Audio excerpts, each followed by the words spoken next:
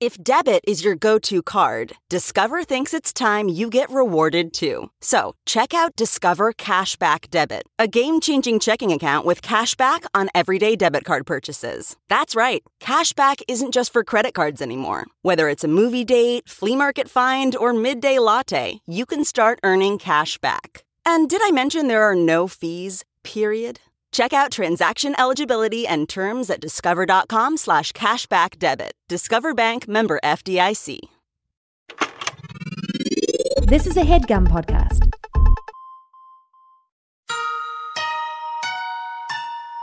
This is Emily, Henley, and Sammy, and you're listening to Too Scary Didn't Watch.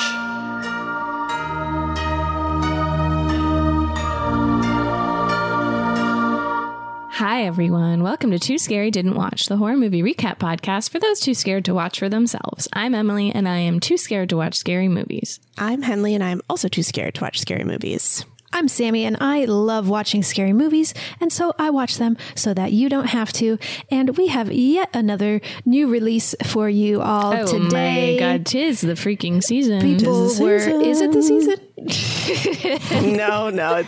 It's not. It feels like it, though. It's a season. It's spooky season all year round. I really honestly have been very pleased with the amount of horror, like the steady release of horror films.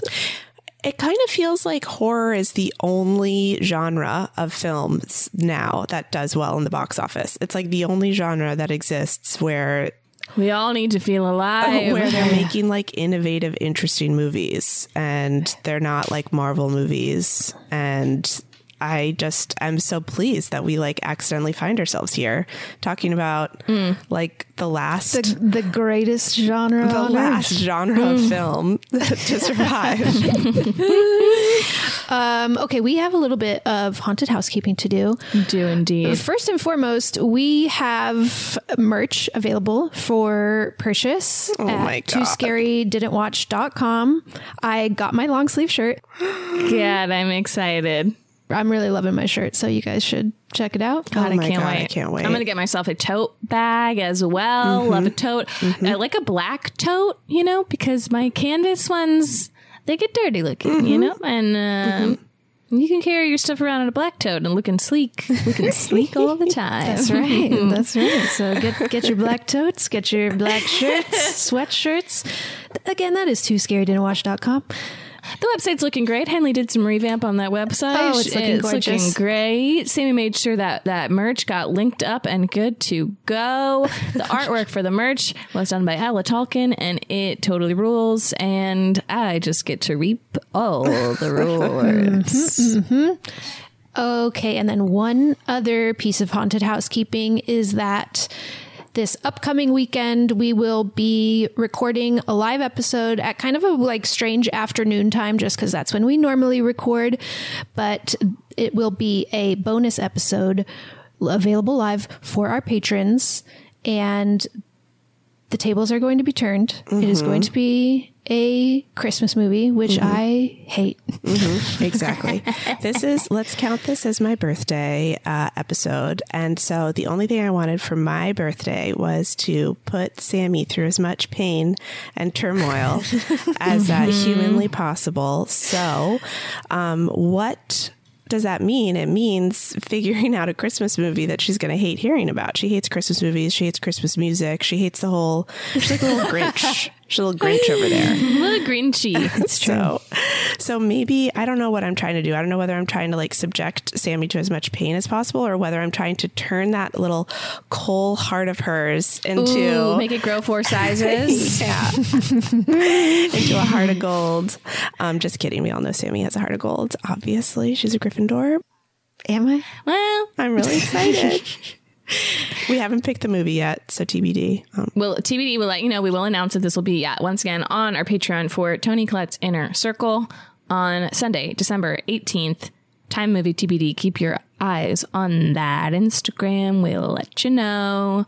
And I just want to give a big thank you to everyone who watched our last live show that we did last week. We did the menu. Look, we all wish we'd liked The Menu more. We did announce that was the movie we were doing before we went and saw it. But I really had a great time. It was so fun having you both in my home and recording live together. And I hope you all enjoyed it. And thank you so much for participating in that. It was a real treat. So thank you. And we will hope to do more of those in 2023. And we'll also, once again, have that little live Christmassy something on Sunday. So I just check it out. Also wanted to a little omission from The Menu that please I was really upset to have missed is we talked so much about Ralph Fiennes' name, and I forgot to mention that his full name is Ralph Nathaniel Twizzleton Wickham Fiennes. I love that detail. That is Twizzleton. Unbelievable. That's insane. Why on earth doesn't he go by Rafe Twizzleton? Oh my God. Or Wickham? What is it? Wickham. Twizzleton Wickham. It's Very good. delicious. It's a very special name. Yeah, so apologies for forgetting to include that because it's important for everybody to know. It's important. And now we all know. Thank God. So, there we go. Okay, did anything scary happen to us this week, you guys? Something actually scary happened to me, you guys, which is that while I was in Los Angeles, I got a panicked phone call from Tim, and Silas was I was asleep. It was like 1 a.m. and he was having trouble breathing because, God, the fucking cold and flu season this year, you guys. I mean, it's been said, and I'm just going to say it again. It's really bad. It's really bad. Get those flu shots, y'all. Yeah, seriously. So I had to talk Tim through what to do. I mean, he was panicked. I was panicked. I could hear Silas on the other line. Tim had gotten him up and brought him into the bathroom and had the hot shower on. But I could still hear Silas was having trouble breathing, wheezing, it was horrifying. It was horrifying. I was truly just have never been so scared in my life. And Tim ended up calling 911 and an ambulance came and it was horrible. But then the thing is, Silas, as soon as he got into the ambulance, was completely fine. He was so shocked by the novelty of being in a new place that whoa, big loud car. Somehow that cleared up his lungs. I mean, I think the real thing is that so he has croup, and for any seasoned parents out there, they know that the answer to croup is to bring them somewhere cold. And so as soon as Silas went outside, so weird. It cleared up because part of it is that your airways get really inflamed. And so if you go out in the cold, I guess it constricts the blood vessels or something. I don't know. And that's crazy. So that really helped. And they also gave him a steroid and that helped. And he's totally fine, you guys. It was just a scary moment. He's totally fine. Yeah. He's totally fine. It was awful being across the country the first time that happened to my little baby. That was horrible. And I almost flew home, but then he was truly completely fine. So I didn't. He didn't even have a fever or anything. It's just, at night we have to be a little careful because he's having trouble breathing. We're doing all the things. We're doing the humidifier. We're doing, the steamy shower and the saline solution. And don't worry, I'm not giving my baby Afrin.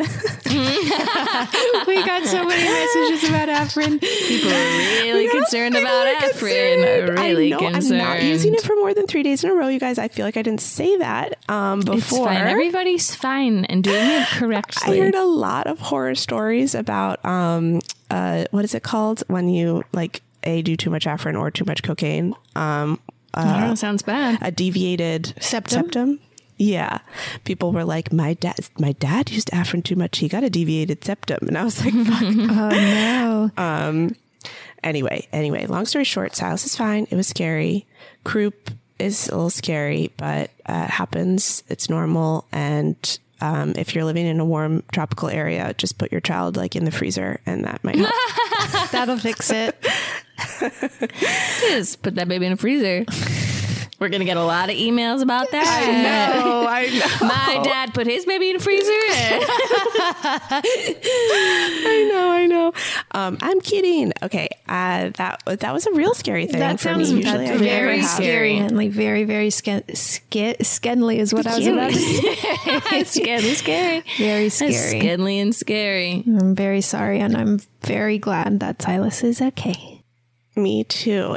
Tell me about your weeks. I mean, I got to see you, so I got to spend time with you this week. Great. Yeah, I guess you guys already know this. I'm going to subject you to hearing about it one more time.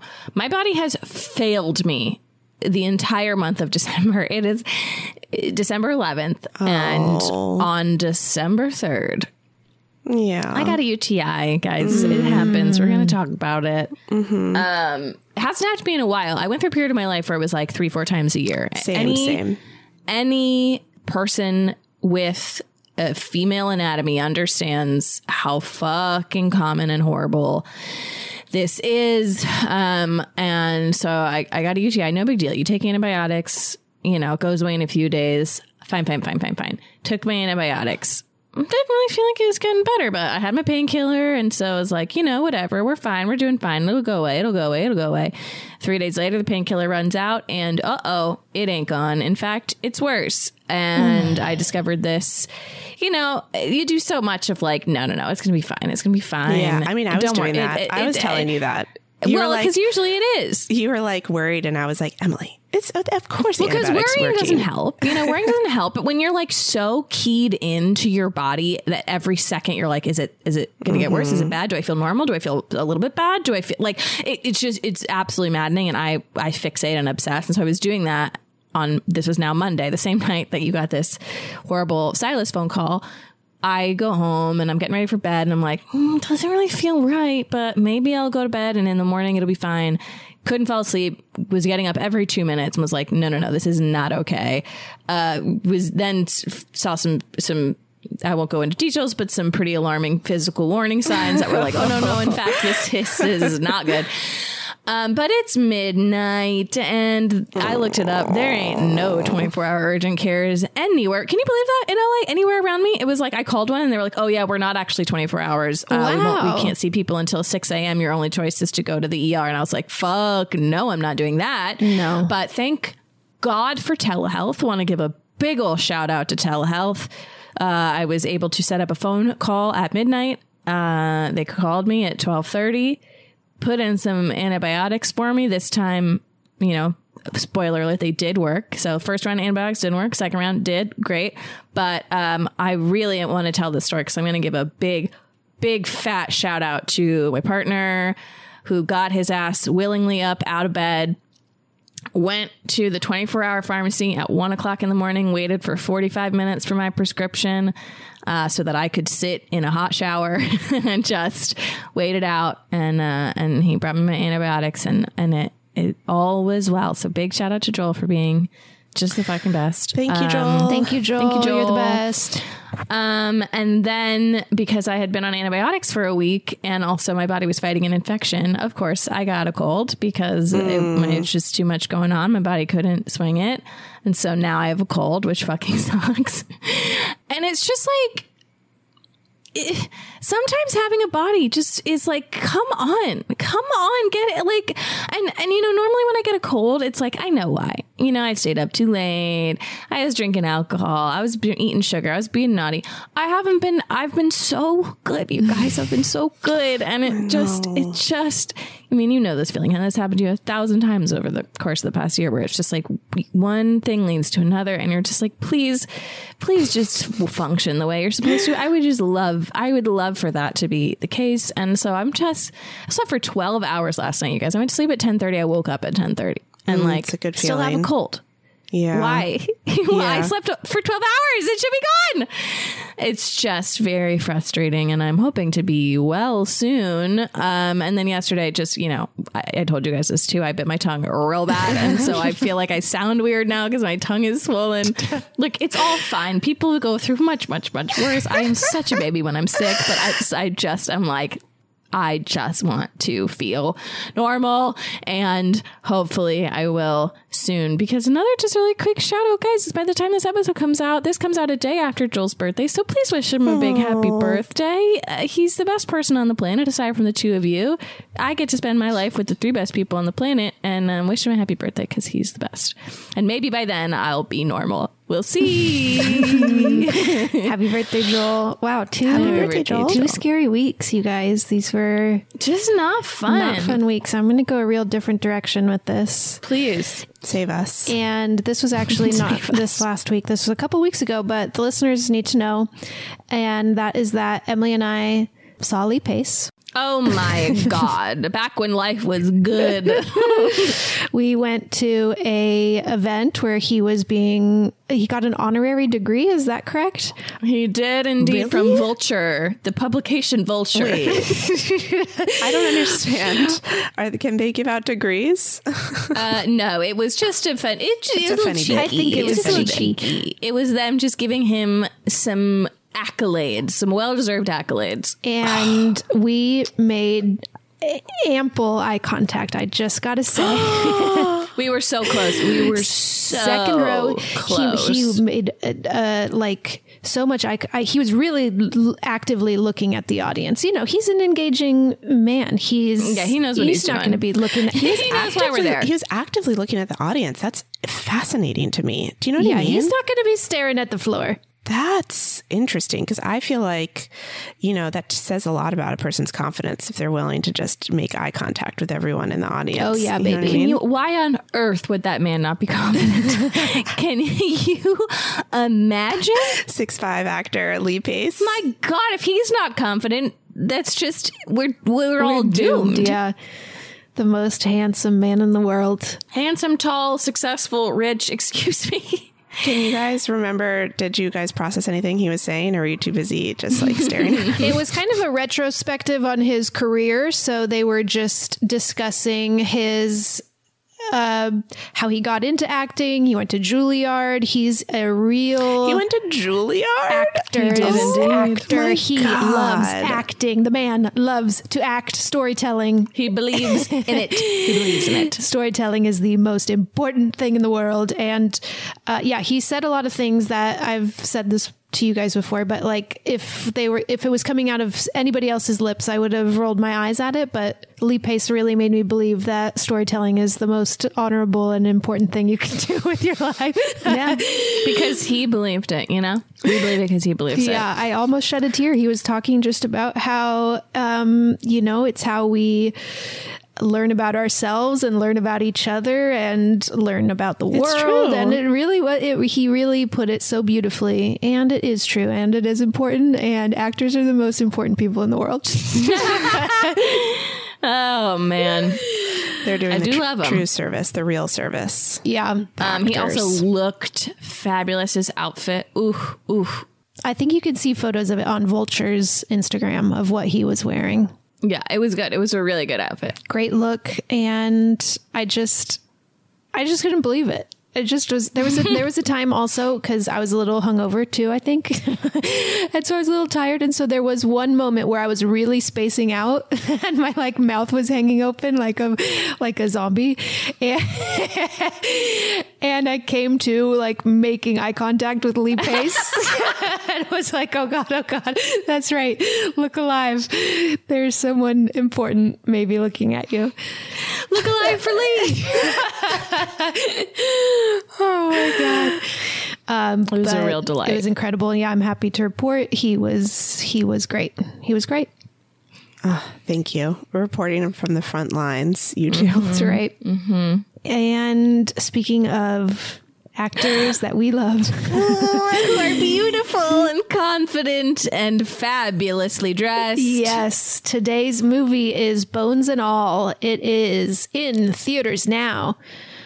Directed by Luca Guadagnino, written by David Kajanik, based on the novel by Camille DeAngelis, starring Taylor Russell, Timothy Chalamet, Mark Rylance, Andre Holland, David Gordon Green, and Chloe Sevigny. Do you guys say Sevigny or Sevigny? Oh, I say I don't know Sevigny, that I say it. but I feel like I'm wrong. Sevigny? Chloe Sevigny Sevigny sounds fun.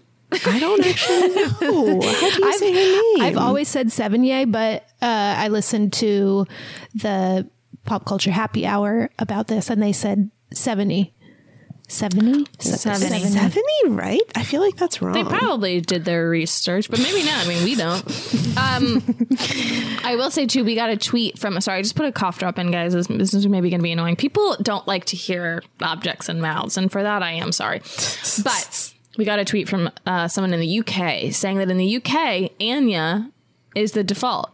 They don't... Anya would be weird. So they say, like, Anya... There was another one. But, like, that sort of sound... is that makes sense. We pronounce things differently here and there. Yeah, and she's British, so I was like, oh, okay. Yeah, that's okay, sure. Makes a lot of sense. It makes a lot of sense. This movie's not super scary, I'll tell you guys that right now. Okay. But it is gory. I was fully planning on seeing it because I love Timmy. God, I love him. Ooh, I love him so much. Oh, I just took a beat. We all have him as our we all have him as our backgrounds right now, and I was just like the gift of this man in our lifetime. But I had a dream that I watched it, and it was really, really, really gory. Like, it was too gory in my dream, and then I've been scared ever since, so I didn't watch it. Well, now you'll get to find out. We'll get to hear about it, and you get to make an educated decision. Yeah, I'm so curious. I feel like you could maybe handle it. It's hard to say because you love Timmy so much and you love Call Me By Your Name so much, and it's like a love story which I know, featuring Timmy. Which I know is controversial. I'm aware of the age difference being a little creepy. Obviously, now I'm aware of Armie Hammer being a fucking monster. But damn it if that movie isn't beautiful. And Timmy and that speech the dad gives at the end about like heartbreak and I love that movie. I rewatched it like 2 days ago. I didn't see the end. I didn't have time. But what? I know. Well, I didn't have time. I literally didn't. I fell asleep. I don't know. I watched it, but I didn't see the end. I know. Well, also it gets so sad. It's so beautiful. It gets so sad. But I hadn't seen it since I saw it in theaters, and like it's so stunning and such a experience, and like just a feeling. It's such a strong feeling. Such a feeling. And it's such an analog feeling. That's the deepest thing, is because it's like in the 80s, so there's no screens, and he's literally just with his little tape recorder listening to music, transcribing music, and like suffering and like reading so books. Tortured and in love. Guess what, you guys? This is in the 80s too, and he's got a little tape recorder in this one also. Get out. And I forgot to mention Michael Stuhlbarg is also in it. He's I do love him. I don't know who that is. Who is that? He's a dad in Call Me By Your Name. Oh, I love him. I mean, talk about parent goals. Those parents are... They're great parents. Also, I mean, we talk about how gorgeous that movie is and how gorgeous Timmy is. That the mother in that movie was just a massive style icon for me. The way she dresses in Call Me By Your Name. Stunning. Too bad Armie Hammer is a monster. That really does. Too bad. And some interesting trivia that ties into this movie about Armie Hammer. Yes, Sammy? Right? Was he ever going to be in it or no? Is it just that this movie's about cannibalism and then he was canceled for it was just very, very not great timing that they never addressed it. It's so crazy. While for those who don't know, there were rumors and then some substantiated things of like text messages of women that had been with Armie Hammer, and I can't even totally remember, but like there was like he had made them feel very unsafe and uncomfortable with like threats of wanting to eat them. Yeah, I mean, it was very confusing. I feel like it ultimately came down to non-consensual BDSM situations where like cannibalistic fantasies, not shaming a kink, but just but it was like these women felt abused and they had not consented to his treatment of them. And I think ultimately he's just a big forever rich, like literal, like oil tycoon or some shit. Like his family there's like a lot of, and it turns out he's a bad man. But anyway, he and Timmy and Luca Guadagnino did Call Me By Your Name. And then when that was coming out about Armie, Timmy and Luca Guadagnino are doing a movie about cannibalism, and it just was so strange. Yeah, it was very bizarre timing. I'm just going to tell you what Wikipedia says, which is that one woman came out and said that if I had a little cut on my hand, he'd like to suck it or lick it. And then another woman came out saying he was like abusive to her and that he told her he wanted to barbecue and eat her rib and that he branded her by carving his initial near her pelvis.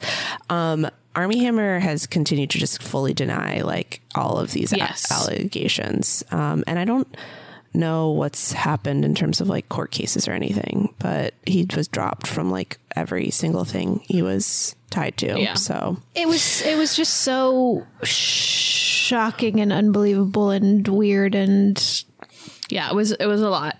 And it was a lot. Timing was just really, really unfortunate for Luca.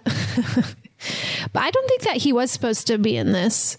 Okay, maybe not. Maybe it was just the tie-in to Call Me by Your Name. But like, I think they've done just fine with this movie, all things considered. Yeah. I will tell you that it has an 82% on Rotten Tomatoes. It has a 74 on Metacritic, a 7.3 on IMDb. The budget was somewhere between 16 and 20 million. It's only made 11 so far. So we are losing money. Uh-oh. And I didn't that was all the trivia I had was just that stuff. Also wanted to talk about Timmy's outfit on the red carpet at the Venice Film Festival for this movie. I think we've talked about it before on the podcast, so maybe we have. Maybe we don't need to get too much into it. Bears repeating. But he wore the most beautiful open-backed little jumpsuit thing, and I'm obsessed with it. And it's absolutely incredible. I think we did talk about this when this happened, but like the blend that is happening now with these like young, super famous male celebrities, like cis male celebrities who are like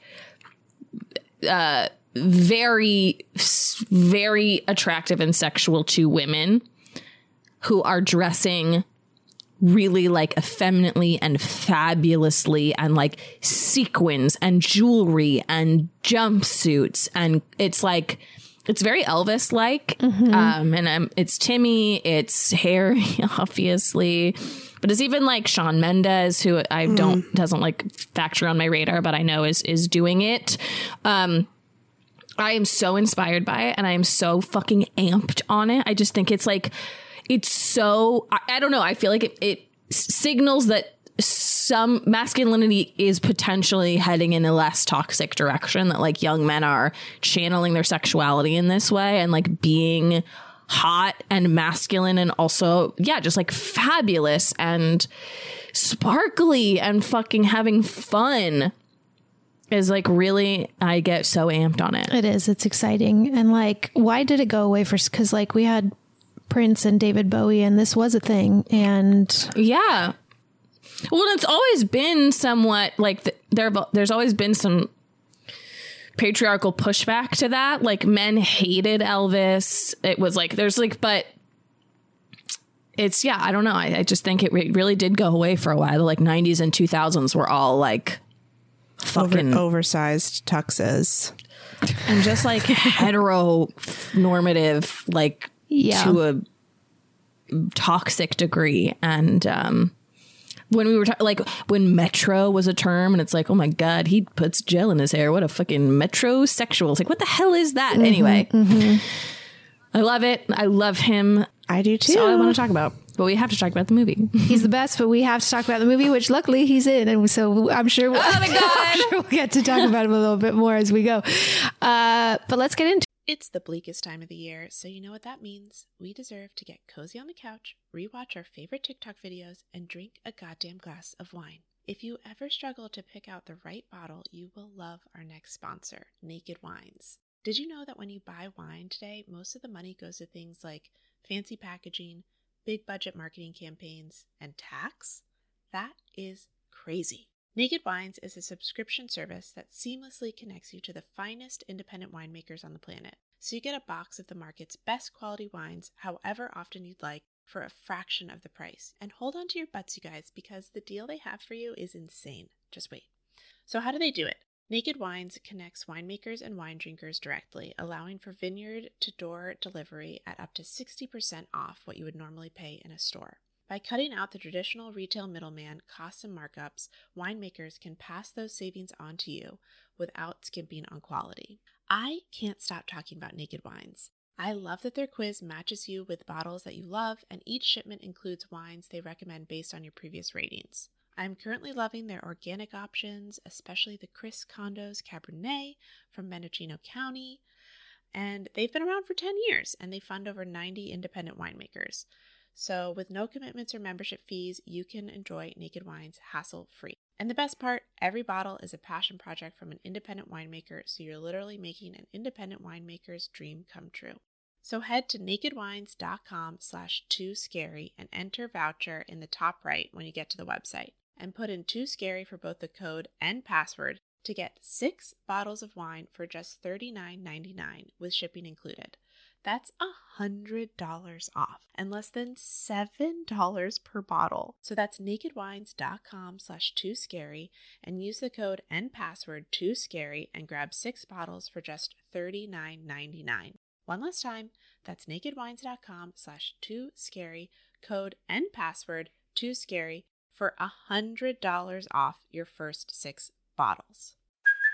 Hey, it's Kaylee Cuoco for Priceline. Ready to go to your happy place for a happy price? Well, why didn't you say so? Just download the Priceline app right now and save up to 60% on hotels. So whether it's Cousin Kevin's Kazoo Concert in Kansas City, go Kevin, or Becky's Bachelorette Bash in Bermuda, you never have to miss a trip ever again. So download the Priceline app today. Your savings are waiting. Go to your happy place for a happy price. Go to your happy price, Priceline. To it. You guys ready? I'm so excited. Ready. I'm ready. Okay, so we start at a high school, and we can tell by people's hair that this is the 80s. Mm-hmm. And our protagonist, Marin, played by Taylor Russell, is playing piano on the stage. It's like in the auditorium of a school, and one of her, this seems like after school, it's pretty empty in there, but one of the other students comes in and is admiring her piano playing. This is another girl, and she invites Marin over to her house. She says she's having friends over. Marin says, my dad would never let me. She says, well, why don't you sneak out? It's just follow the power lines and you'll make it to my house. And you said you wanted to, meet new people here. And like, this would be, you'd get to meet some of my friends. So we get the impression that Marin is new to this school.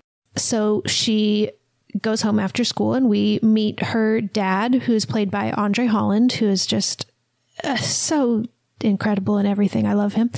And their house is, they live in a trailer, and it's very, there's almost no furniture in it, not much on the walls. It doesn't look super lived in, and they have a nice relationship, but she's doing her homework, and then she goes into her bed, and her dad calls out goodnight to her, and she looks hopeful for a second, and then we see that he gets up and locks her bedroom from the outside. So locks her in it, and her shoulders kind of drop, like she thought she might be able to more easily sneak out, but she snatched a little screwdriver for this possibility, and she So he locks her in her room. Yes. From the outside. And do we find this to be like a menacing thing? You said that she just had a good relationship with him, so I'm confused.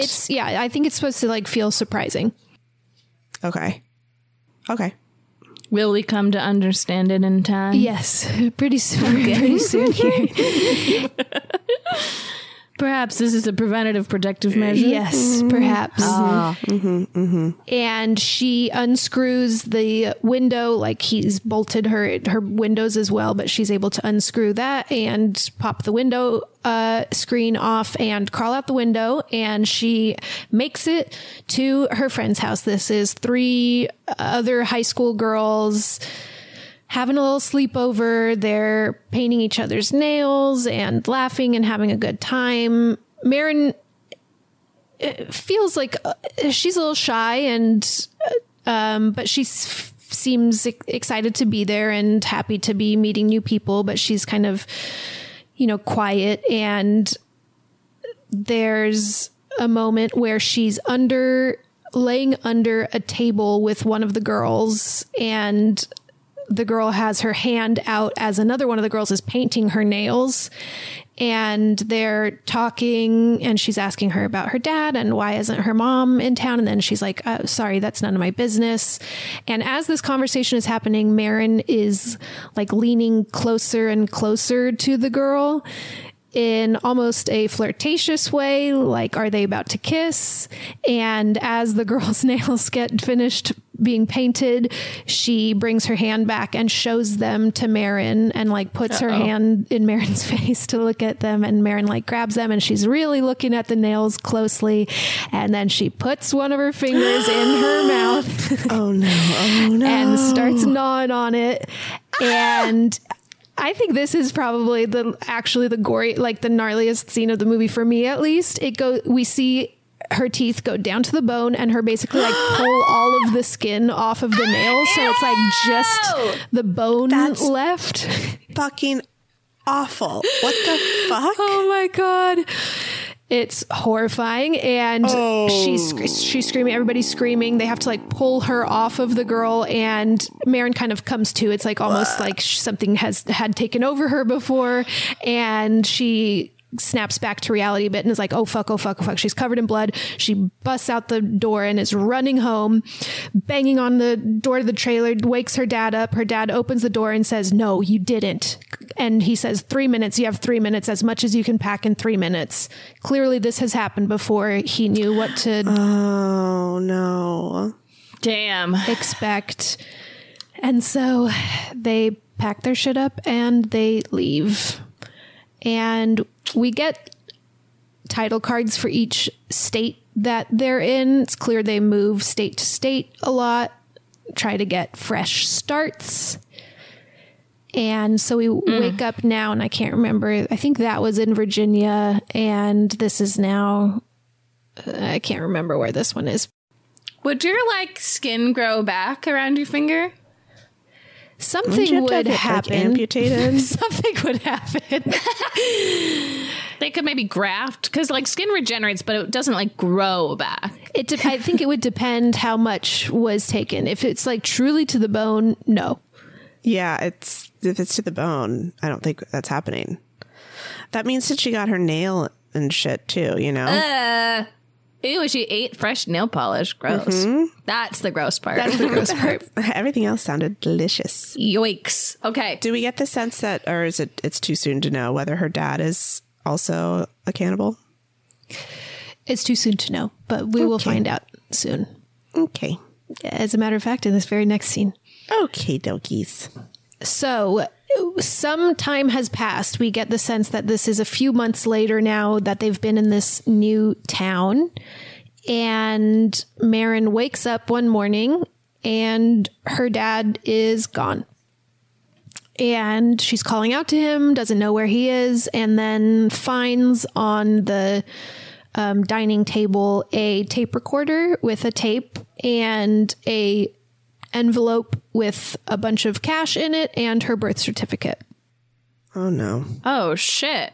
She pops the tape in and is listening to it, and it's basically her dad saying he can't do this anymore. She's 18 now and she has to figure out her own way. He's like, he says, I can't be around this and I can't support it, but I also can't turn you in, or I don't know what anyone in my position is supposed to do. Like, I can't help you facilitate it, but I'm also not gonna, I don't want to have any part in getting you in trouble. You need to figure this out for yourself like your mother did. So the mother was the cannibal. So does she only like get hungry at night or something? Very unclear what the rules of this cannibalism is. It's never well defined. In fact, some things are contradictory, I'd say. Is it like trying to map over something like addiction or? Yeah, I think it has a lot of similarities to vampire movies that we've talked about. It can be about addiction or about AIDS, or I think there's like a ton of metaphors to be like that. Like maybe perhaps she has like flare ups. You know that it's like it's not an all the time thing. Yeah. Okay. I don't know. That's just me trying to like wrap my head around it. So she is devastated by this. She's sobbing, and I like really felt it, like how alone she feels. She's 18. She's in a state that she doesn't really know anybody. Her dad is gone, and she is just... I heard she's incredible in this movie. She's so good. Yeah, she's great. But she doesn't know what to do. She's looking at the birth certificate. She sees that her mother's birthplace is in Minnesota. And so with no other plans, she decides, I'm going to go in search of my mom. Okay. So and about the mom, we just know that she's not there. We don't know any other details about her. Seems like she doesn't really either. She doesn't know about her either. She was not a part of her life growing up. But we think she's maybe alive. She's not for sure dead. Yeah. Okay. All right. So we see Marin going to buy a bus ticket to get closer to Minnesota. And as gets the bus ticket, she's listening to the tape recording again. And we get little pieces of the tape recording kind of throughout. The dad says something like, I'm going to tell you because I don't know how much you remember, and I don't know if you'll remember this. There's some implication that when you eat someone, you don't remember afterwards. Like it's almost like you go into like a frenzy type of thing. And so it's implied that she like doesn't remember the previous times that it's happened. Even though later there's a conversation where she like expects other people to. So that I was a little confused by, but he talks about her first time. Her dad says, I remember the first time you were 3 years old. Ugh, tough. You were with the babysitter, and I came home and there was so much blood. The babysitter's face was eaten off, basically. But her neck was the worst part. She must have been cradling you when you started. And I thought you were dead too, because you were so covered in blood. But then I found like your mouth was covered in blood and something was sticking out of your mouth. You were asleep. I fished into your mouth and saw an earlobe, basically like the hole of where an earring would go. And I was so thankful that she wasn't wearing an earring because it could have killed you. Oh my God. Whew. And he says he got rid of her body, he threw it in the river or something, and nobody ever found her, and they left, and that they've been just on the road ever since, or like moving place to place ever since. Said she stopped for a while. You stopped for a while after that. I thought maybe it was just a one-time thing. Can you fucking imagine? Oh my God. What the hell do you do in this scenario? Wouldn't you be terrified your own child is going to eat you all the time? It's probably why he locks her in her room at night. Yeah, I mean, Henley, you tell us. I mean, you are the one with the mother. I think that you'd have both, right? You'd have like the protective instinct and also the fear. Yeah, it would 100% be both, of course. Of course. And you would be like, oh, yeah, I guess I'll be willing to be eaten so I can be with you still. Yeah, right. So she gets her bus ticket and she's waiting at the bus stop. This is at nighttime, and a man is kind of creeping through the shadows towards her. She spots him. It's tense, and we don't know. At first, I'm like, is this Timmy? Do we love him? Or is this a stranger that we hate? Those are the only options. And the man comes out of the shadows. It is Mark Rylance, the BFG himself. Okay, so we're not sure. Could love him. I was confused because my Mark Rylance. We don't love the behavior, but we think we love the man. And what does it mean? His outfit, my goodness. So first of all, he's got a long braid. Just one single braid going down his back. He's wearing a vest, a fisherman's vest with all of the little pockets in it with a bunch of shit stuffed in the pocket. I don't know what is in there, but he's carrying so much stuff in the pockets of this vest. Oh, that's what the vest is for. That's true. He's making good use of this vest. And he's got a fedora with a long feather coming out of it. I think he's wearing shorts and high socks. I sort of feel like I always picture Mark Rylance in a fedora. Same. Why is that? I can't even picture him without a fedora on. Does he have a head? I've never seen his hair, I don't think. Yeah, I think he does wear fedoras a lot, but the rest of this look is less normal for Mark Rylance. But he's definitely... we're on high alert. Marin is on high alert. She doesn't know who this man is. He is just approaching her and she says, "Do I know you?" And he says, "I smelled you from half a mile away." And he says, "How long has it been since you've eaten? You stink."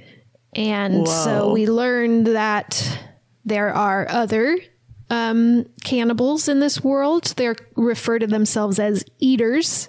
And if they don't eat, they get stinky? I guess. He says he says something like we always smell. Be you. He says something like we always smell, but if you don't eat, you really smell. You get ill? Yeah, but I think so. Only other eaters can smell you. Normal people can't. They don't know. Yeah. So he takes her to his house. And she's definitely weirded out, but also intrigued. She's never met another eater. And he takes her in this house and opens the fridge and pulls out these Cornish hens and starts preparing them. So they can also eat regular food, cannibals. They she eats normal food. It's all fine. It's not like vampires if you eat a normal food in what we do in the shadows. Just puke and puke. So he's preparing these Cornish hens and he's explaining a bit about the rules of being an eater. And he's like, I've got rules. I never kill anybody. I never eat another eater. That's rule number one. I think that's what he's saying to comfort her. She's still very much on guard.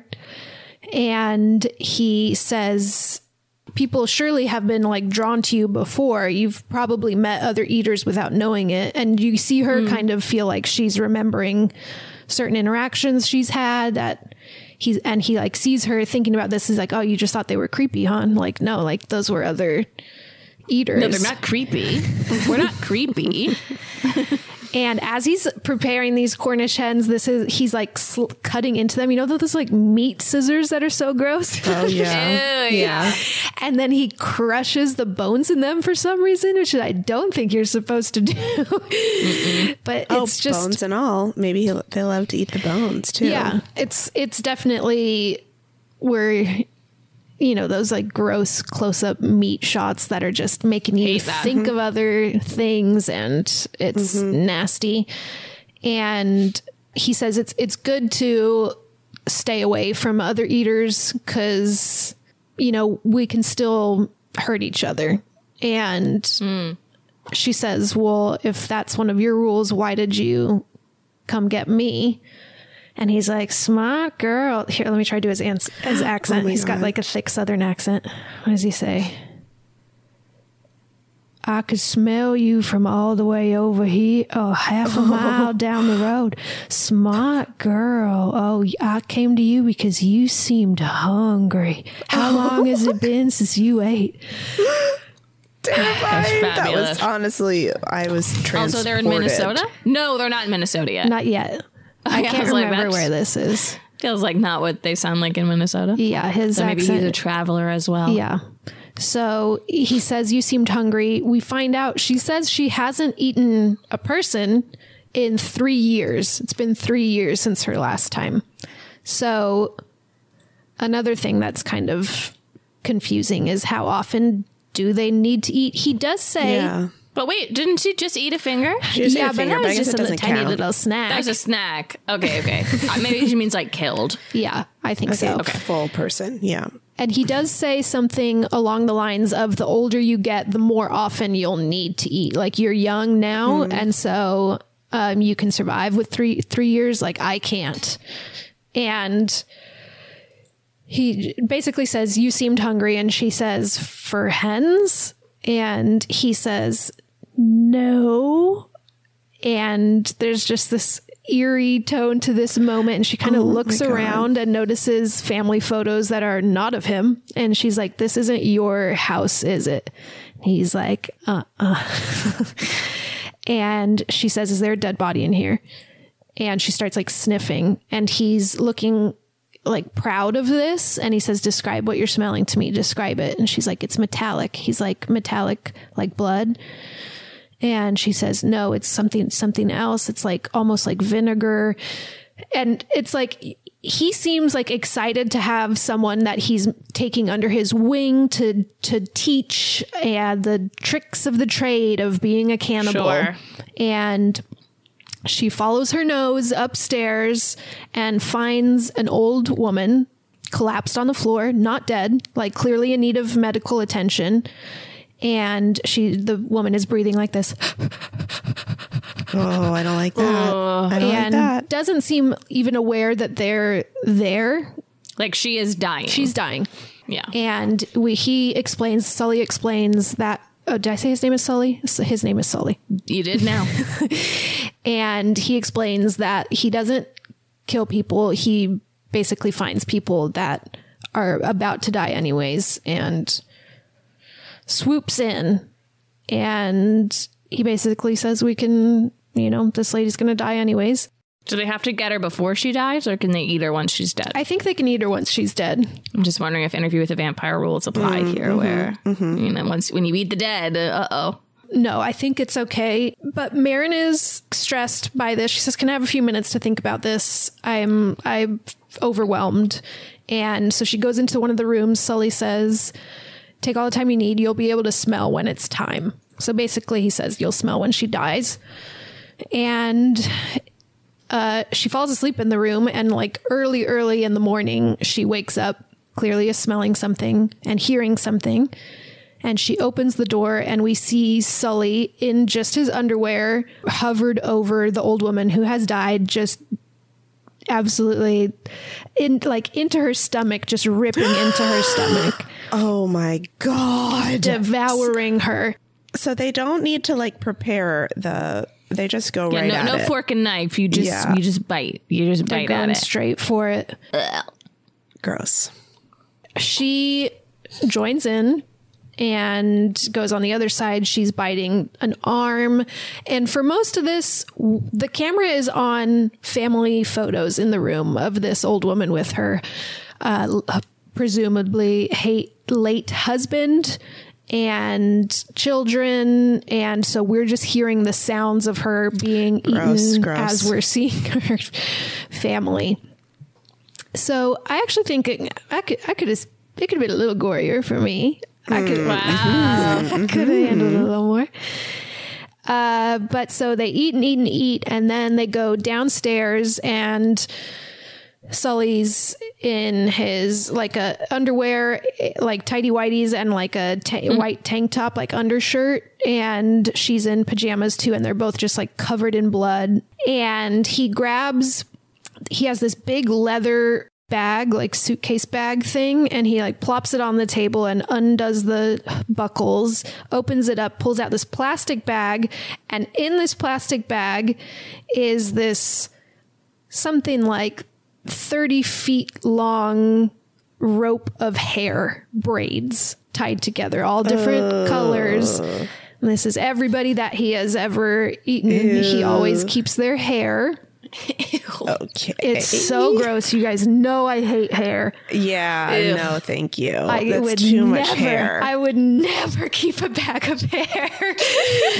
Take their rings. Take a piece of their clothing. Don't take their hair. Don't check their hair. It's disgusting. That's a step too far. It's disgusting. What's the matter with you? So after a moment, they decide they should clean up.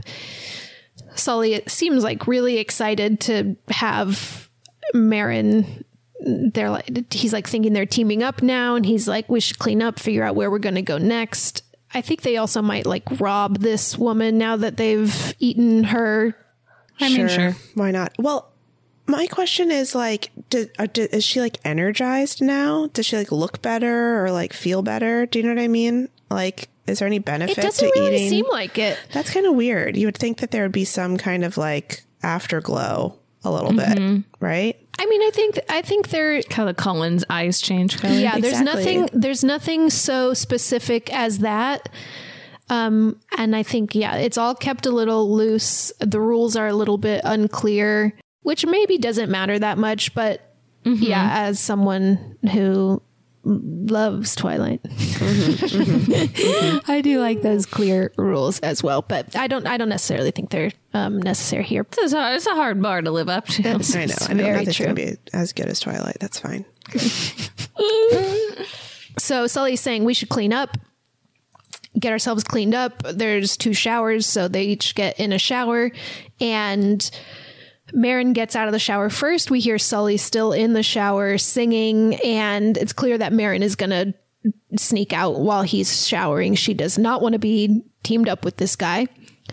And as she's sneaking out, she passes by the woman's corpse, which is now just basically a bloody skeleton with still her whole full head attached to it. Ew. It's really gross. That is a big meal. It's a big meal. Yeah, it's a lot to eat. Like, that's a lot, right? Also, I feel like it probably took a long time to like get through all that.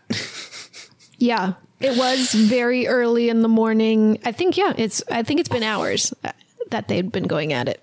Sure. Okay. And she sneaks out and gets back to the bus stop and gets on the bus. And as the bus is pulling away, Sully comes out of the house, and he's got his like long wet hair and he just watches her go, and he looks very betrayed. Oh no. His look it's not as angry as you'd think, but it's just like really hurt. Okay. It's not a good look. We don't love to see it. She clearly is stressed, but happy to be gone and not with him anymore. Oof. Okay. So she's on the bus now on her way to Minnesota, and her ticket only gets her so far as Indiana. And she stops in a little grocery store and is shoplifting. And next to her, she looks over and we see Timothée Chalamet. And he's looking at her too. They like have this like moment of both turning to look at each other at the same time. Like they and her heart stops. They're in love. They're in love. They're in love. And this rude guy is coming through the aisle and bumps into this other lady. He's like, watch where you're going, lady. Like he's over the top asshole in the store. And Timmy's like, I'll call him Timmy. Yeah, please. Is like, hey, he gets up and confronts him and is like, hey, like asshole, don't talk to her like that. Let me escort you out of the store. Like you're not gonna talk to people like that in here. And Marin watches this all happen and eventually follows them out a few minutes afterwards. And she's sitting outside. It's this like parking structure type area. And from within like a dark part of the parking structure, Timmy comes out shirtless, covered in blood.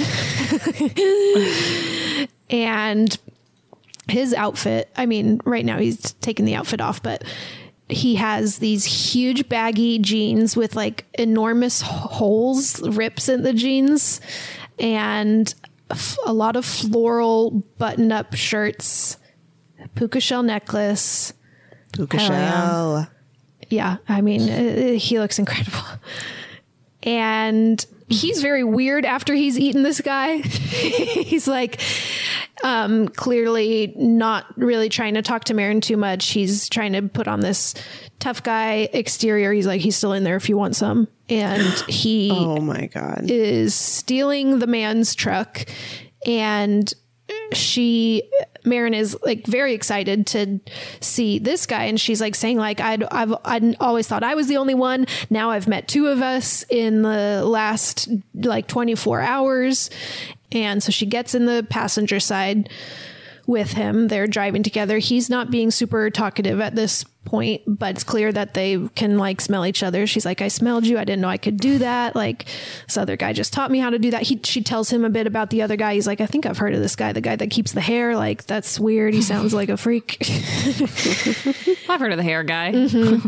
And they just clearly have a better vibe than she had with Sully. And so she is more interested in teaming up with this guy. His name is Lee. I will probably still call him Timmy. Please call him Timmy. Yeah, please call him Timmy. And he takes her to his house and introduces her to his sister, Kayla. And Kayla and him have this kind of tense conversation where she's mad at him for not being around very much. She's like, for the past 4 years, you've been gone for 3.5 of them. Like, you're so inconsistent. It's clear that he's also like on the road a lot for obvious reasons. And he won't tell Marin about like what happened in his family. It's like clear some event happened like 4 years ago or however long he's like been leaving. And she's like trying to ask him about it, and he won't talk about it. Uh-oh. That's not going to be great, whatever that is. He's giving Kayla driving lessons. He like loves his sister, and that's the only thing keeping him coming back. He's basically like, if Kayla wasn't here, I wouldn't come back. Is he the older brother? Yeah. So they're there for a bit, and then him and Kayla get in a fight, and he leaves again, and he's like, let's get out of here. Him and Marin get back in the truck, and it's also, I feel like a bit, well, I guess it's the 80s, so maybe it's less likely to get caught for these types of crimes, but they like steal all the stuff of the people that they kill and then seem not too stressed about like driving around in that car of that person that you just killed. Oh, sure. Yeah, that's definitely a red flag. Yeah, they just drive this truck around for the whole rest of the movie, and they like never seem too worried about it. Okay, sure. Yeah, well. So We'll let that one go. We'll let it go. Maybe it was his truck already. I don't know. I thought that Oh. I thought he stole it from him because he's like. But maybe it's his truck. But maybe he it's just his. stole the guy's stuff. Yeah, maybe. Because how did he get to the store? Perhaps he drove his truck. Perhaps. So they continue on together in the truck, and they're letting their guards down a bit around each other. Time is passing. It's getting flirty.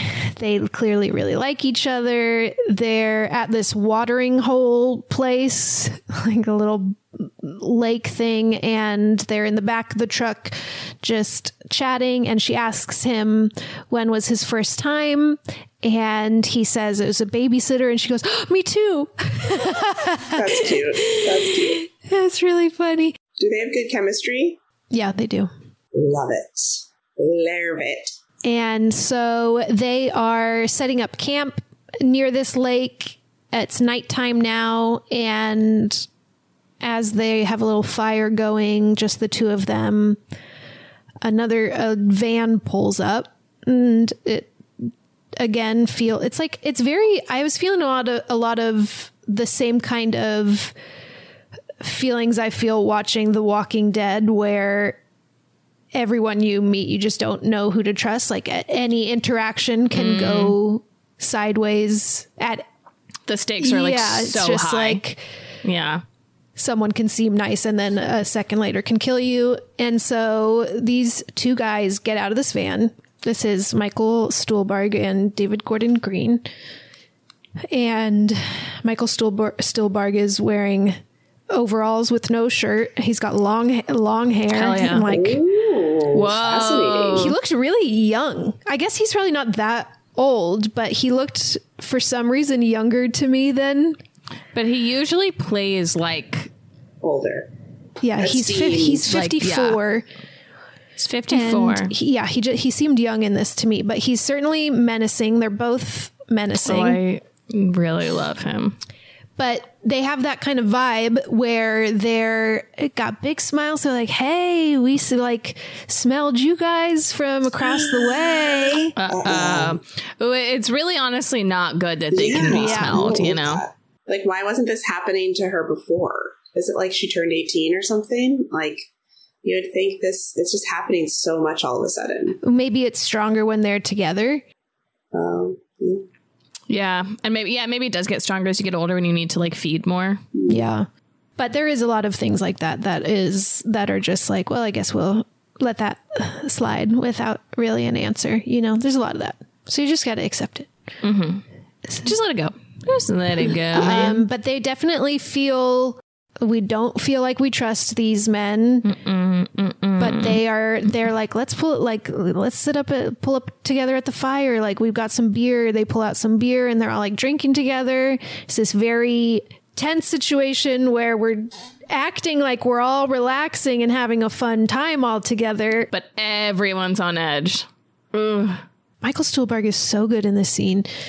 He is like, his laugh, he's like cracking himself up at times and everyone's just like, ooh, ha ha ha, we should laugh too. He's laughing. And he asks them, you guys gone, I think he says, have you gone full bone yet? Oh my God. Ugh. And they say, what are you talking about? And it's like, when you eat the whole thing. You know, bones and all. He says he does. He says when you eat the whole thing, bones and all. Oh, we got the title in the movie. And everyone in the theater goes, oh, it's the name of the movie. It's the name of the movie. They said he looks right to camera and he goes, gives a wink. And he says, there's nothing like it. There's nothing like bones and all. Your first time going bones and all, it's like, it's incredible. Like bones and all, bones and all, bones and all. Yeah. And Marin looks at him with this look on her face where she's just like, that's not possible. You can't eat a whole person. Like, that's insane. And he's like, oh, you can. And it's really nice. You should do it. The thing that's weird to me about this is, like, again, what satisfaction are they getting besides just being, like, normally satiated? Do you know what I mean? I wish there was like another layer of what was happening when they ate a human being besides just being like, okay, I'm full now, I guess. Right. It seems like if I were to, I'm imagining it like if your body, anyone whose body doesn't like function the way that it, like people who need like insulin or it's like about like returning to normal, perhaps. Yeah, more than gaining something above and beyond normal. Yeah, or like, or if the metaphor is drugs, like the higher quality shit you get, the more, or like, you know, I don't know. Right. How like in Twilight, they can have animal blood, but it's not the same as having human blood. Do you know what I mean? You're talking to the girl who's been watching a lot of Vampire Diaries, so I am deep immersed in the vampire rules right now. It's like about the pureness, you know, getting, you know. I think it's bones and all. I think it is intentionally a little vague. I'd be curious to read this book because it's based on a novel. It's based on a novel. But you got more time in a novel to explain yourself, so yeah. And so within this conversation, Stuhlbarg, Overall's guy, is talking about the last time he killed someone, and David Gordon Green next to him is kind of like smiling at this conversation, being like, yeah, that was so good. And I can't remember how it's revealed, but it's revealed that David Gordon Green is not an eater. He does not need to do this. He likes to do it. And so he has tagged along. He has acquired the taste, but it is not a necessity for him like it is for them. The rest of them all say, like, we have to do this. That's not good. And Marin is repulsed and like furious and storms off and like gets into the truck and is like, I don't want to be a part of this conversation. That's like disgusting. And Timmy is still talking to them, and Michael Stuhlbarg says to him, he says, you look like every junkie I've ever known. You think you've got this thing under your thumb? but you pull one thread and it's all gonna come undone. He just gives this very good little monologue. Ooh. I ain't your dad this time, little boy. Yeah. And he's basically saying, like, you think love is gonna like carry you through. Like, we'll see about that. In the night, they like both cars are set up in this little field next to the lake. So they're about, 50 feet apart. And Marin and Lee are awake, staring at the van. We can see that they're asleep, and they shift the car into neutral. And so it just starts rolling backwards. So they're trying to leave without them noticing. But then the guy wakes up, Overall's guy wakes up and starts running towards them. They like panic, turn the ignition on, and they're able to get away. They make it, but it's a little scary little scene.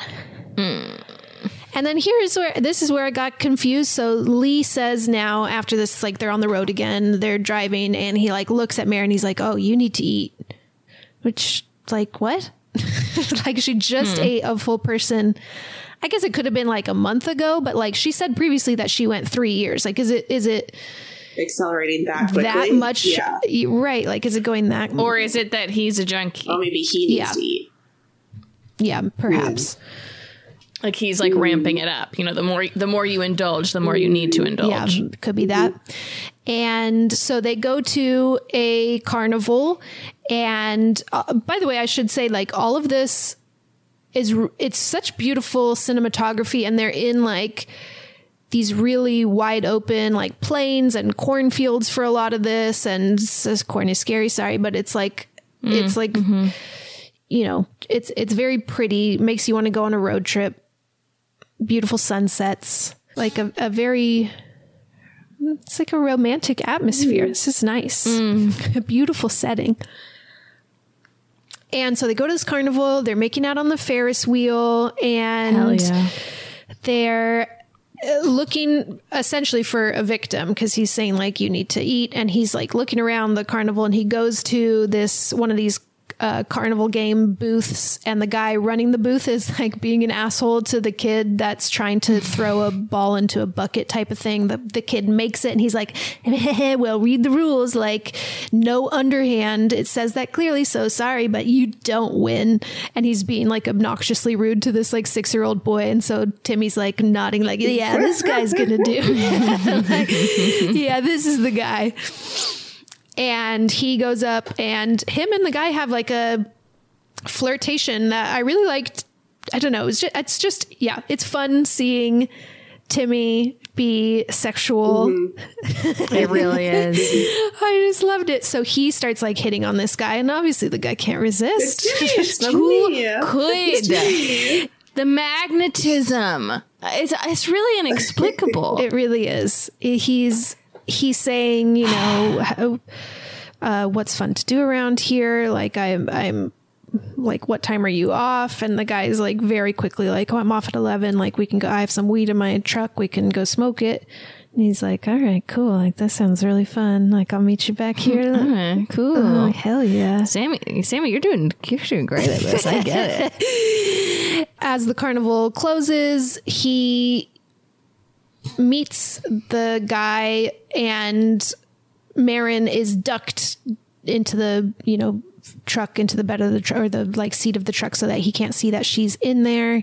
And she's just watching this as the two of them meet up, and Timmy goes up and kisses him right away. Oh, wow. They like Timmy going right in. Yeah, really seducing him. They start really seducing him. They like start making out, and then they're like really harsh, honestly. I know it is. It's or he's giving him a lovely final moment. Excuse me. Okay, when I look at it. And they go into the cornfield, so they're now obstructed from Marin's view because they're behind corn. Scary. I would not make out with somebody in corn. Hell no. Oh, I've definitely made out with people in corn. You have? Oh my God. Thank God you're alive. Yes. And I was in the daytime or the nighttime? Because this is nighttime. You made out with people in the corn in the nighttime? Yes. How did you not know a monster wasn't coming up behind you? I didn't know, but I didn't even think about it. Were you vertical or horizontal? vertical, not horizontal. No. It's still scary. I think, horizontal seems like less scary for some reason. Oh, horizontal seems so there's scary. nowhere- Excuse there's me. nowhere really to lie Now down. you can have people coming at you from above, from of any direction. No, one side is blocked. No. Well, that's true. I mean, But it's going to take longer for you to get up and away. That's true. That's true. Okay. There's pros and cons to both. you're vulnerable. And like, what if someone's on top of you? If you're horizontal, that's even another. No, that's so uncomfortable. You know? Yeah. A cornfield, it's so bumpy. It's it's Ew, it's yeah, not bugs. flat. Nasty. Ugh. Corn I- bugs. Corn bugs.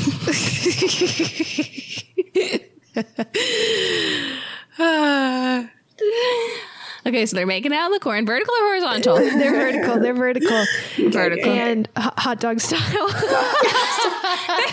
out hot dog style. You know, like a hot dog making out the bun, Or two hot dogs making out. or two hot dogs making out. This ain't a double cheeseburger make out. This is a hot dog. Oh, God. Okay, so she is curious. She can't help herself. She has to get a glimpse of what's going on in that corn. Yeah, we all want to go see what's going on in that corn. We need to know. Gotta know. And so she's sneaking up, and we're hearing like heavy breathing and faster. And we're like, oh my God, what are we about to see? And she comes around the corner. I think they're both naked, and Timmy is jerking him off from behind. And as he's like jerking him off, he pulls a knife out and like slits his throat. Oh my God, Timmy is like scary. Yeah, it's starting to feel like perhaps this is not the one she should have been trusting. Yeah, he's a little But I serial get killer why vibes. she is. Do we see his little butt? I can't remember. You must not. I think I would remember if I You did. would remember. You would remember. But I was reading on the Wikipedia to go through for my notes, and in this and in another thing I read, another like recap thing I read, both described this moment as Lee is masturbating the guy. That's not what you say, right? You can't like masturbate someone, can you? No, that's true, because masturbating is like you do it for yourself. Yeah. The whole point is like you're doing it to yourself, so you can't like do it to It someone just else. was very bizarre to read two separate things that described this as Lee masturbates him. I was like, I don't think anybody masturbates anybody except themselves. I'm pretty sure. So I don't think so. Sound off in the comments. Sound Sound out off in the comments. You ever masturbated anybody other than yourself? We all come home after a long day of work, and what's the first thing we do? We take off our bras because they are uncomfortable and constricting, and we're just ready to get out of them by the end of the day. Well, what if I told you that Skims has changed all that? Skims has done the impossible and created an underwire bra that I actually forget that I'm wearing. I didn't think anybody could do it. You guys obviously know how much I love Skims. I have tried many of their other products. I've never been disappointed, but I just don't normally love an underwire bra. I prefer a bralette, but I've loved everything else I've gotten so much that I thought, you know what? Why not try an underwire bra from Skims? Let's just see. And they did it. They did it, folks. They created my favorite underwire bra I've ever worn. I have the weightless scoop bra. It has this nice like mesh material that's supportive and comfortable, breathable, but still very sexy. And yeah, like I said, I do genuinely forget that I'm wearing it, and that is very rare. I'm a broken record over here. I love Skims. I'm sorry. That's just the cold hard truth. I will shout it from the rooftops because I want everybody to know. I want everybody to share in my joy and my comfort. So shop Skims bras at skims.com, now available in 62 sizes, 30A to 46H, plus get free shipping on orders over $75. And if you haven't yet, be sure to let them know that we sent you. After you place your order, select podcast in the survey and select our show in the drop-down menu that follows. Ophthalmologist Dr. Strauss has seen firsthand how the metaverse is helping surgeons practice the procedures to treat cataracts. Cataracts are the primary cause of avoidable blindness. He works with a virtual reality training platform developed by Fundamental VR and Orbis International to help surgeons develop the muscle memory they need. The result? More confident, capable surgeons. And even more importantly, Patients who can see. explore more stories like Dr. Strauss's at meta.com/metaverseimpact.